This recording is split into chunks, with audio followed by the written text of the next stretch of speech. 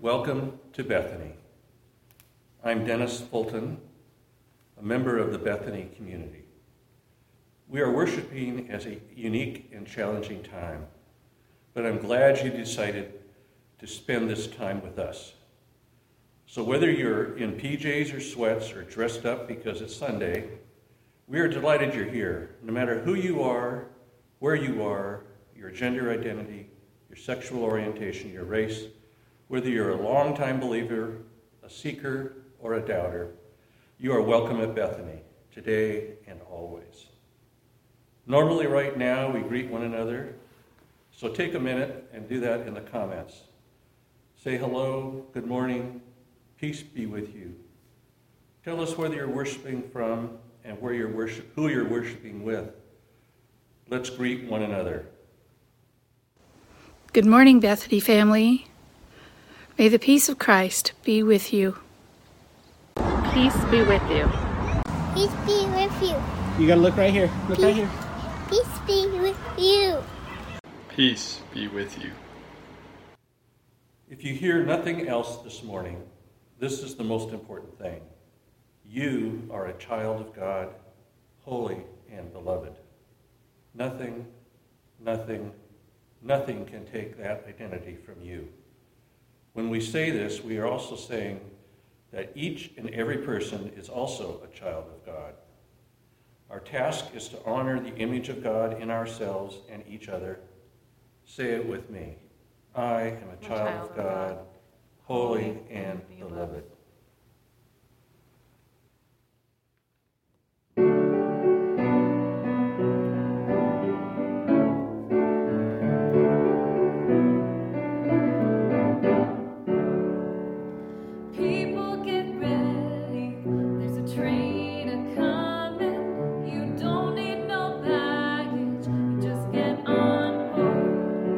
All you need is faith to hear the diesel humming.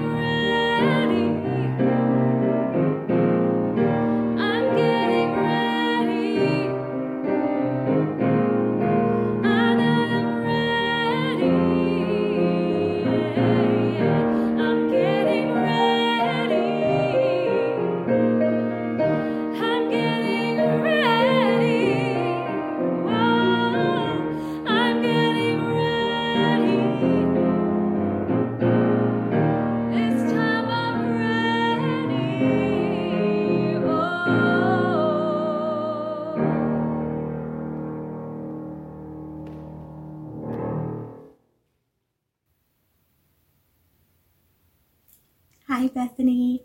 I hope you're well. I don't know how you're doing, but I know for me this has been a very, very, very long week, and I'm happy to be doing this with you all. Last week we had a scary story for Halloween, so this week I thought we all needed a hopeful story. And this one is from the book of Exodus. It's a story about Moses. Now, Moses' people, the Israelites, had all been slaves by the Pharaoh of Egypt, right? And Moses had done all of these things to get to get the Israelites away from the Egyptians. Now, Moses and the Israelites in this story are heading through the desert. They're trying to run away from Egypt. And the Pharaoh let them go, but now decided to change their mind. And the Pharaoh and his armies are chasing down the Israelites at this part of the story. And God led his people through the desert to the edge of a great sea. They were just wondering how to cross it when suddenly they heard a terrible thundering and pounding. It sounded almost like horses' hooves. They shaded their eyes to look back and screamed. It was Pharaoh and his armies were coming to get them. Whew.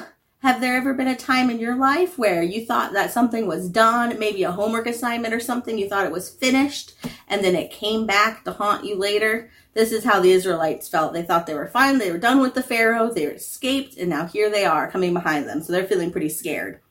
Pharaoh had changed his mind again. "Get my slaves back," he screeched, and charged out into the desert after them, with 600 of his fastest horsemen in every single chariot in Egypt. What were God's people going to do? In front of them was a big sea. It was so big there were no way around it. But there was no way through it either. It was too deep. They didn't have any boats, so they couldn't sail across. And they couldn't swim across because it was too far, and they would drown. And they couldn't turn back because Pharaoh was chasing them. They could see the flashing swords now glinting in the baking sun, and the dust clouds and chariot after scary chariot surging towards them, so they did the only thing there was left to do. Panic. Whew. So they don't feel like they have any way out, and they're freaking out. "We're gonna die," they shrieked. "Don't be afraid," Moses said. "But there's nothing we can do," they shrieked. "God knows you can't do anything," Moses said. "God will do it for you. Trust him and watch." "But there's no way out," they cried. "God will make a way," Moses said. I think I would be screaming at Moses at this point too. Another minute and it would have been over. But then the strangest thing happened. And I like this page because it goes sideways. God made the pillar of smoke move. It moved behind his people and hid them from the Egyptians. Then God sent a strong east wind to blow all night long. It blew on the water of the big sea. It blew it to the left and it blew it to the right until it blew into 2 towering walls of water. And there, right through the middle of the sea, a muddy pathway opened up. And God's people walked across on dry land. When the Egyptians tried to follow, the walls of water crashed back down on them and swallowed them up. God's people were safe. They danced and laughed and sang and thanked God. When there had been no way out, God had made a way.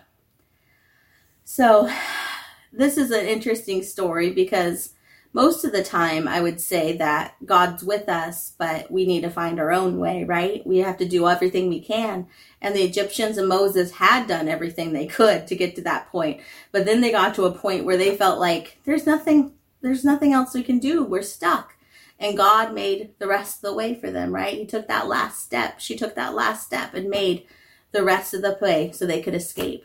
And it's a very hopeful story and reminds me that God is with me even when everything feels helpless. So I hope that you don't feel helpless and you remember that God's with you.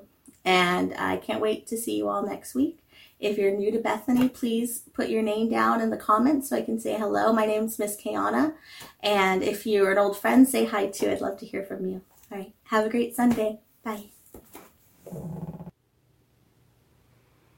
Our scripture lesson this morning comes from the Gospel of Matthew, the 4th chapter, verses 12 through 25. Listen now for the word of God as it comes to you this morning. Now when Jesus heard that John had been arrested, he withdrew to Galilee. He left Nazareth and made his home in Capernaum by the sea, in the territory of Zebulun and Naphtali, so that what had been spoken through the prophet Isaiah might be fulfilled. Land of Zebulun, land of Naphtali, on the road by the sea across the Jordan, Galilee of the Gentiles. The people who sat in darkness have seen a great light, and for those who sat in the region and shadow of death, light has dawned.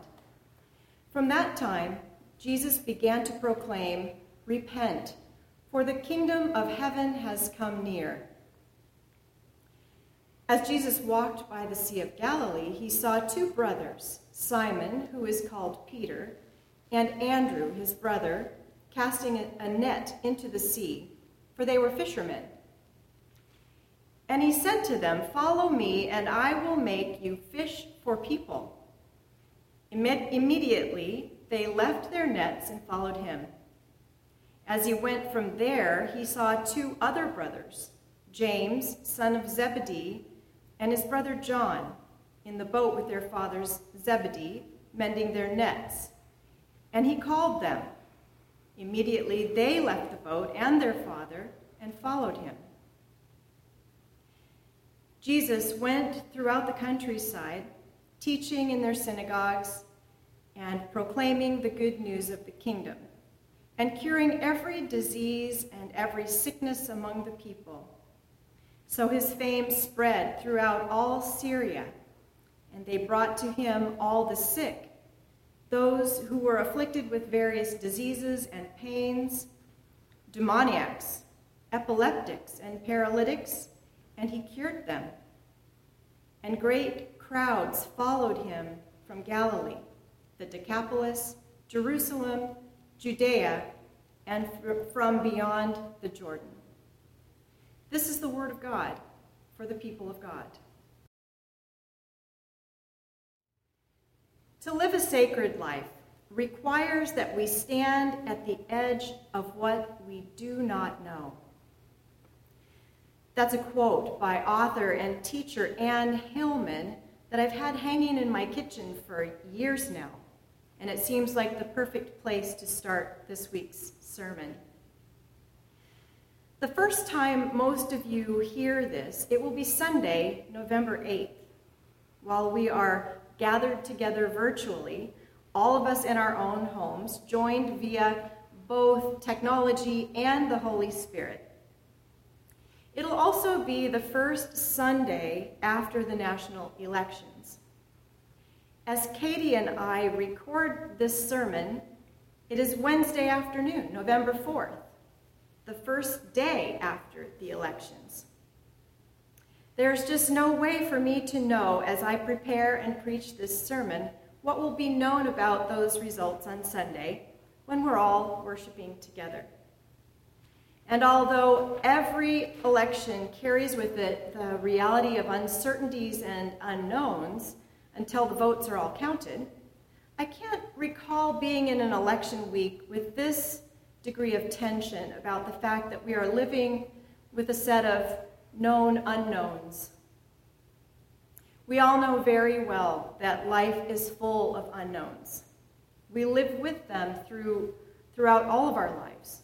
Unknowns about things like our careers, our children and their hopes and dreams, our own health, the challenges, surprises, and adventures that a lifetime will surely bring. Now, not all unknowns are anxiety-producing. Some are fun and exciting, and some fuel our curiosity, our need to know. They feed our desire and our ability to imagine what might be possible. The unknown is often what sparks the mind of a scientist or the vision of an explorer, the imagination of an artist, the passion of a group of people to address the huge needs of the wider world. What I want us to sit with today is the idea that one trait of the maturing spiritual life, the maturing life of faith, is the ever-increasing ability to live with and even to thrive in the face of uncertainty. Today, I hope to provide you with an opportunity to meditate on the deep spiritual wisdom that embracing the unknown and being willing to be transformed by that embrace is indeed part of the life of faith for people who are awake and willing to welcome it. A few weeks ago, I shared with one of the Bible study groups one of my favorite quotes about faith. It's a quote from Sharon Salzberg's book that's called Faith. And she says that in her Buddhist tradition, faith means to place one's heart upon. She reminds us that in Hebrew and in Latin, faith is a verb, an action. Faith is not a singular state that we either have or don't have. It's something that we do.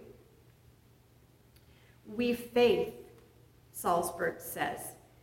And then she goes on, faith is the willingness to take the next step, to see the unknown as an adventure, to launch a journey. With faith, we move out into the unknown, openly meeting whatever the next moment brings. Faith is what gets us out of bed in the morning and opens us up to the possibility that our lives can be different. Though we may repeatedly stumble, afraid to move forward in the dark, we have the strength to take some magnitude of risk because of faith. In our gospel lesson, Jesus is just at the start of his ministry. He's been baptized, he's come away from his 40-day pilgrimage in the desert, and he's learned that John the Baptist has been arrested by the Roman government. He most certainly knows that these are treacherous, uncertain times for himself as well. And so what does he do in the face of his uncertainty? He takes up John's words as the heart of his own ministry. Repent, he says, for the kingdom of heaven has drawn near. And then he heads to Galilee and begins inviting people to join him in this journey of faith. This ministry of discovering and leaning into God's presence right in the midst of the very messy, uneasy, uncertain world. He gathers up fishermen and zealots and tax collectors. He heals Gentiles and women and blind men. And soon a whole crowd of people are following him. These first folks, though, James, John, Peter, and Andrew, they walk away from their known lives entirely. They leave their fishing nets. They leave their families, their father, sitting in the boat for the sake of the vision that Jesus is sharing with them. Curious about, or maybe driven by the longing for the presence of God, for what Jesus called the kingdom of God energy that they must have sensed in him. It's not hard to imagine that these first disciples had the strength to take this magnitude of risk because of that energy of faith. Now, repent is another potent word, this one right out of our text. And it's a word that we don't usually like to spend a whole lot of time with, frankly. Unfortunately, I think the Christian tradition has tainted it with the stench of sin and shame. The truth is, though, that it's very much like the word faith because it has transformative power. The word repent comes from the Greek word metanoia, and it means to have a new mind or to have a change of heart. In the tradition, we often think of it as having the sense of turning around and going another direction. I was interested to learn that when John the Baptist used the word, he seemed to be talking about an individual's change of heart or their change of their life. He meant something like clean up your act or look at what's possible here and get your act together. When we look at the scope of Jesus's radical, boundary-breaking ministry, we can see that Jesus was talking about our individual lives, but also speaking to society as a whole, to the halls of power, both in the religious and political institutions of the day. He was calling for repentance on a systemic level. Like his mother Mary, Jesus believed that the kingdom of heaven drawing near meant that people who abused their power would be put down from their thrones, and the powerless would be given their fair share. I think these days it's important to understand that Jesus' call to repent is addressed to both places, our own personal lives and the bigger systems we live in as well. And we also need to realize that Jesus and the whole of Scripture really calls the faithful to be agents of the realm of heaven in both places. Parker Palmer is a Quaker writer and a teacher, and I just finished reading one of his many books called A Hidden Wholeness, The Journey Toward an Undivided Life. One line from the book grabbed my attention, and it's stayed with me as a kind of prayer. He says, "Inner work can change the outer world." Similarly, Dorothy Day, the founder of the Catholic Worker House, said, "The greatest challenge of our day is how to bring about a revolution of the heart, a revolution which has to start with each one of us." That is the sense of faith and repentance I want us to sit with and meditate on some during this season of great unknowns. As we move into the next days, weeks, and months, no matter what they hold for us nationally or personally, I'd invite you to make a spiritual practice of asking yourself and asking God what the energy of faith might be calling you to, how you can harness it to help yourself live with these great uncertainties, these great unknowns, by following Jesus into the beauty, the struggle, and the suffering in the world that you encounter each day in your life.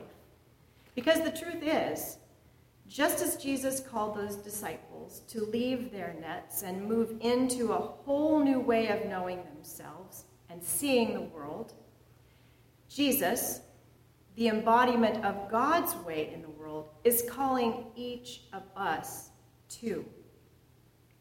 The kingdom of heaven has drawn near, and it is alive and well in our midst.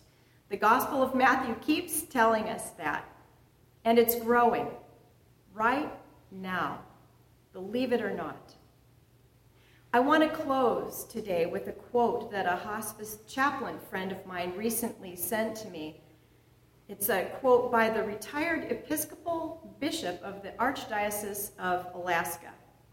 His name is Bishop Stephen Charleston, and he grew up in Oklahoma and is a Native American of the Choctaw people. Listen now to what he has to say to us as we move into our future, fueled by faith. "Something sacred is coming this way." That is how my ancestors would have said it. In the midst of all this turmoil and confusion, when we cannot clearly see the path before us, when we feel trapped in a situation we cannot control, then I believe the wise elders of my holy heritage would climb to the high place of the heart, draw the circle of reason and faith around them, and stand to sing their prayers into the open sky of the history to come. They would not shrink into a corner afraid, but rise up to catch the first light of what was coming into being all around them. We are living in a time of emergence. We are the witnesses to a great renewal. The world is full of the fear of birth and change, but that transformation will one day be our blessings. Do not be afraid, but be believing.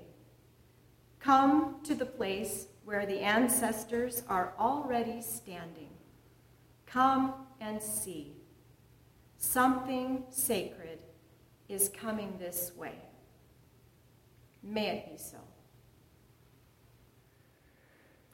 This hymn is written by Mary Parker Huber 36 years ago. However, it still has relevance, particularly today.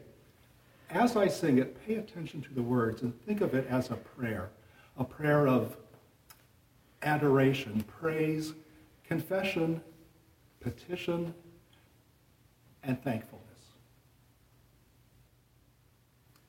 Great God of all wisdom, of science and art, O grant us the wisdom that comes from the heart.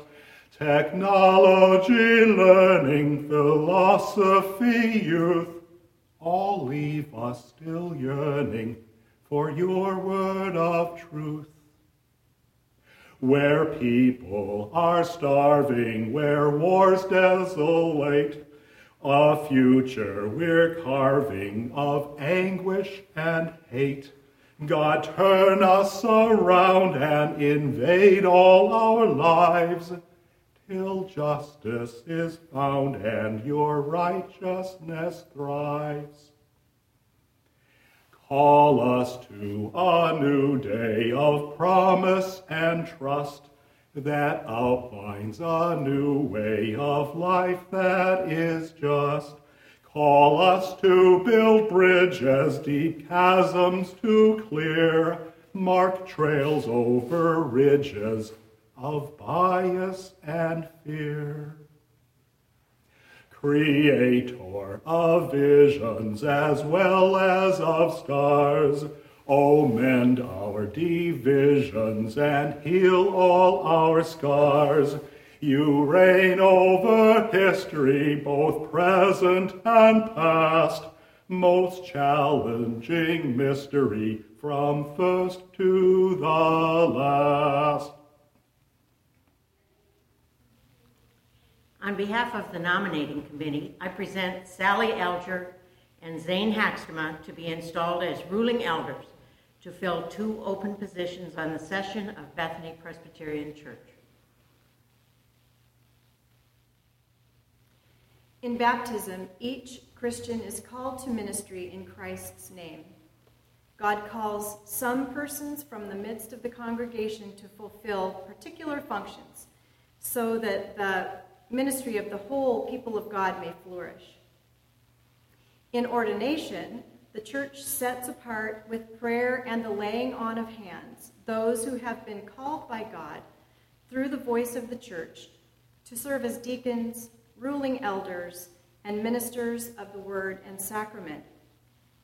In installation, the church sets in place with prayer those who have been previously ordained and are now called anew to service in that ministry. Sally and Zane have both been ordained as elders and have offered their service in ministry as elders before. And we're grateful that they have both been called and affirmed that call by agreeing to serve again as elders in this congregation. Today we will install them for the terms they are to serve. Today I've asked them each to come forward separately to answer their questions so that we can be appropriately distanced as they answer those questions. Who would like to be first?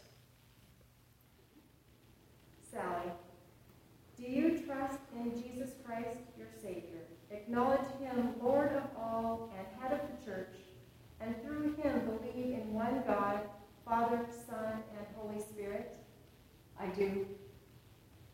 Do you accept the scriptures of the Old and New Testaments to be, by the Holy Spirit, the unique and authoritative witness to Jesus Christ in the Church Universal and God's Word to you?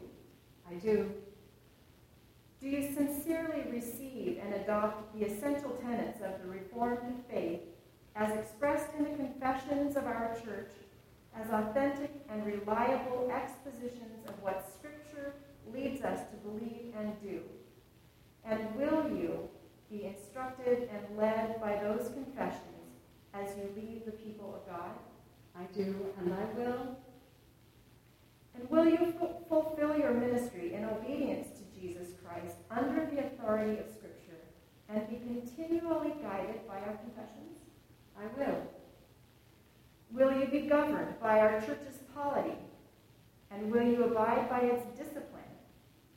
Will you be a friend among your colleagues in ministry, working with them, subject to the ordering of God's Word and Spirit?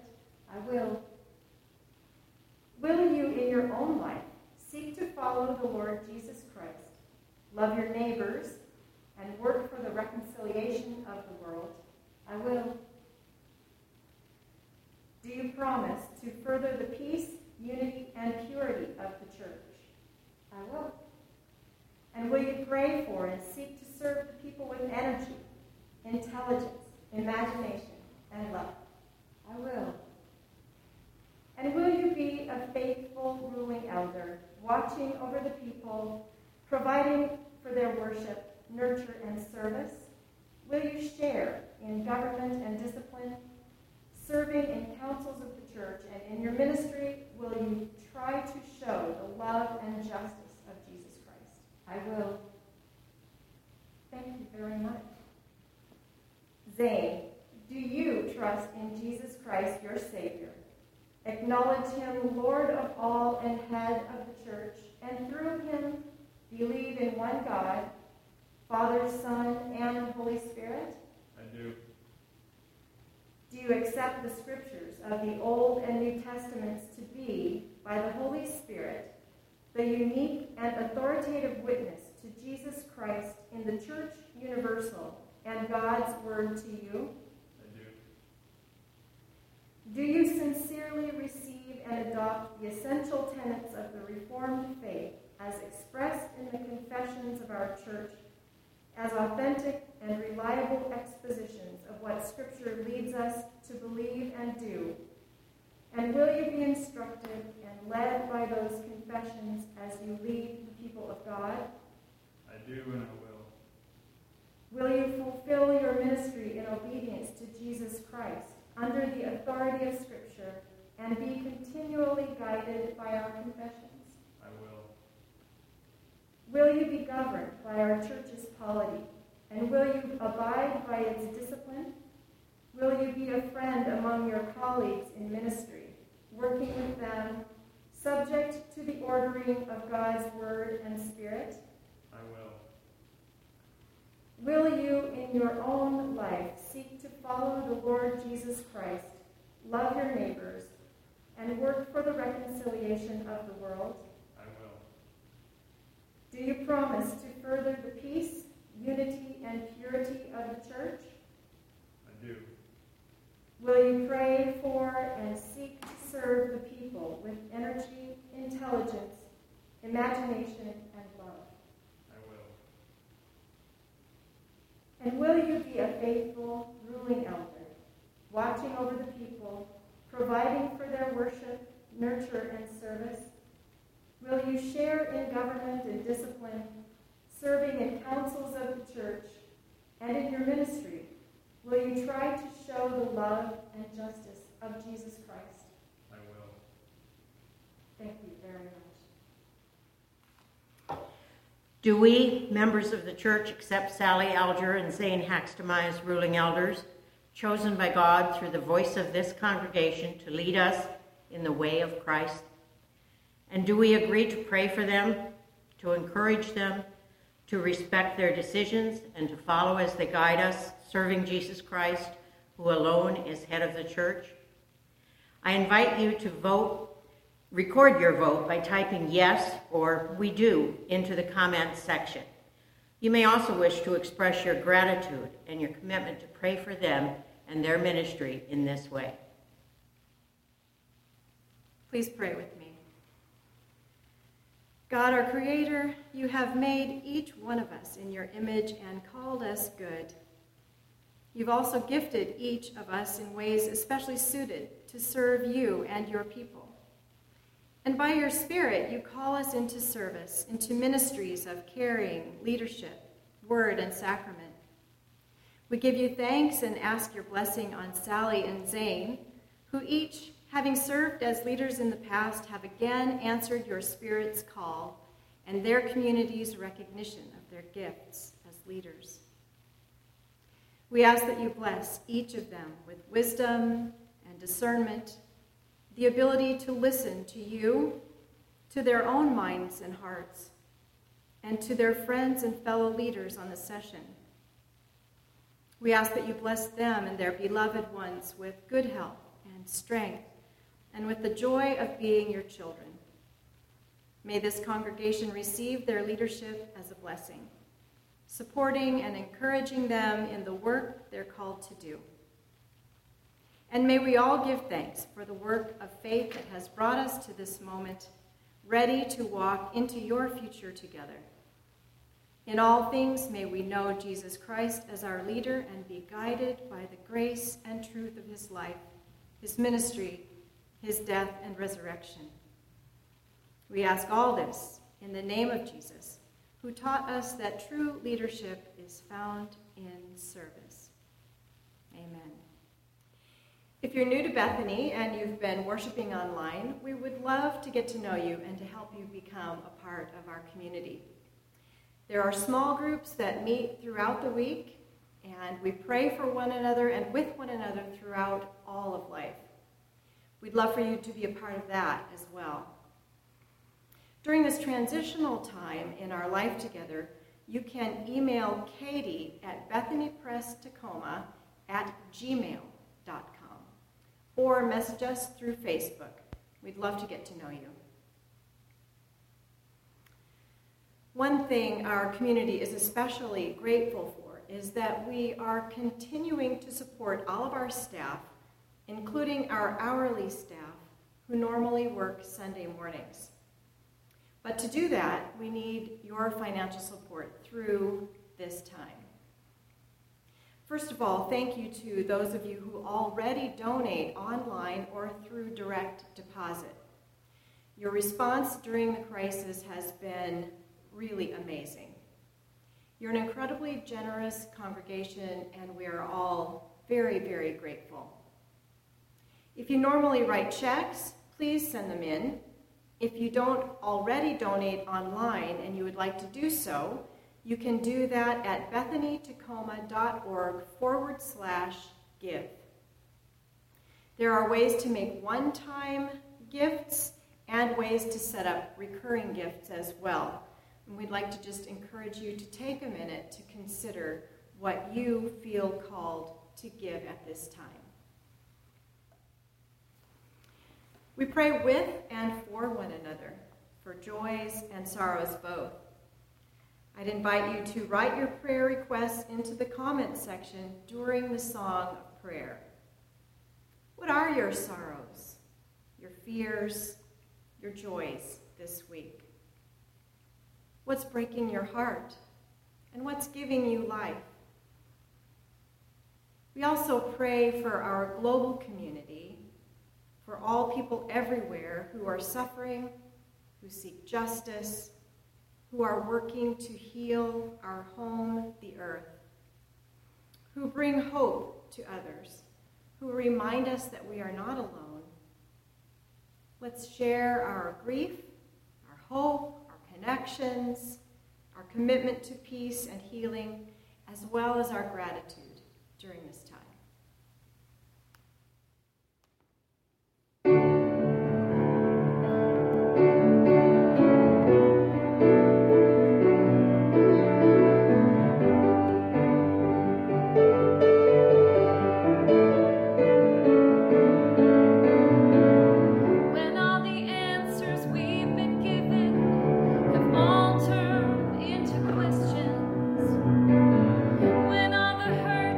That we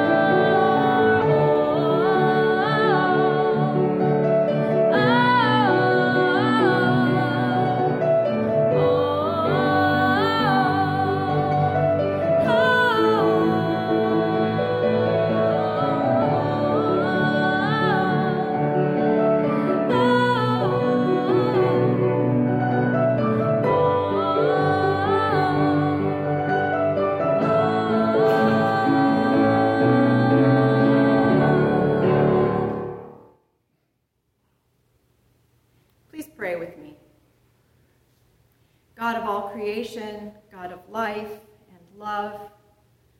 We are gathered in love and in hope, even though we are worshiping in separate places.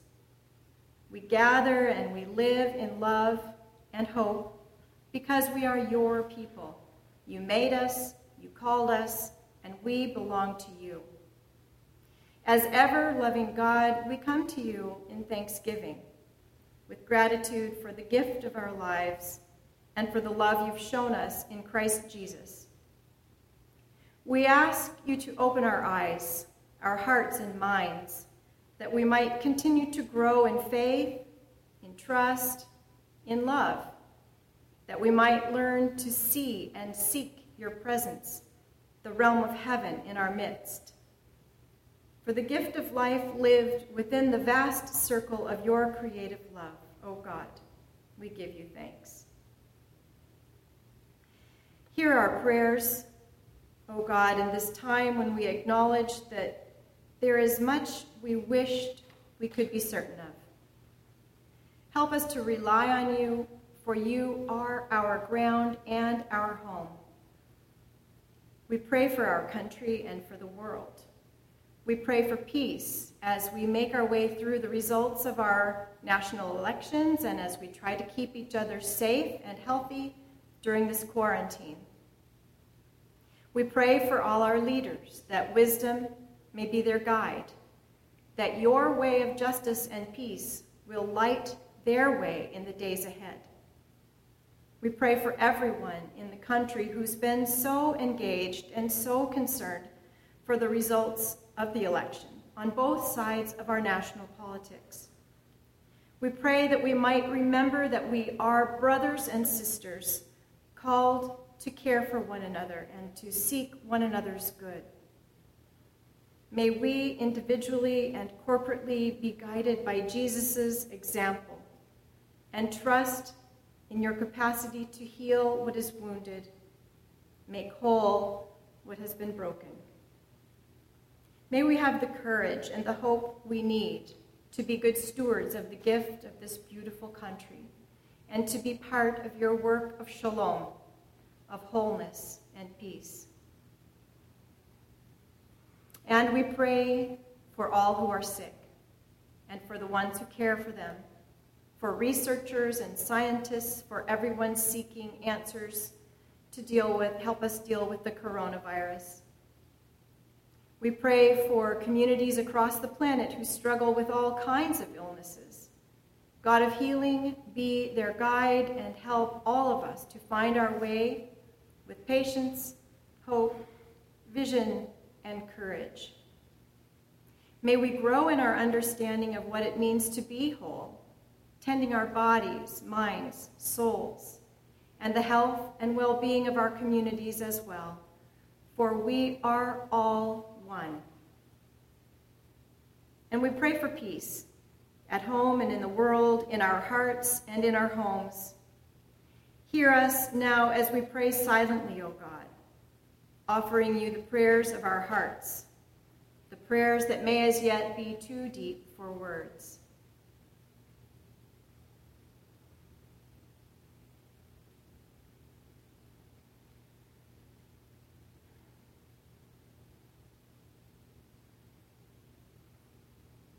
And hear us now as we pray the prayer Jesus taught his friends to say, saying, Our Father, who art in heaven, hallowed be thy name.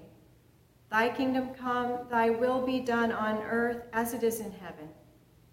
Give us this day our daily bread, and forgive us our debts as we forgive our debtors. And lead us not into temptation, but deliver us from evil. For thine is the kingdom, and the power, and the glory forever. Amen. The Bethany community is still active and thriving, even if it looks a little different these days. There are a lot of things going on, and we invite you to check out our weekly digital newsletter. This is posted on our Facebook page each week, but you can also sign up for our emailing list on our website or by contacting Katie in the church office. Bible studies are being held via Zoom on Monday evenings at 7 p.m. and Tuesday mornings at 10:30 a.m. If you would like to join either of these groups, please email the church office and Katie will get you on the mailing list. And as we leave this time of worship, whether we stay home or venture out into the world, may we leave here knowing we are beloved and called, children of God, called by Jesus to leave our nets and encounter a whole new world. The world of God's grace-filled, life-giving presence emerging in and around and through us all the time. And may the grace of Jesus, the love of God, and the power of the Holy Spirit be with us each and all, now and always. Amen.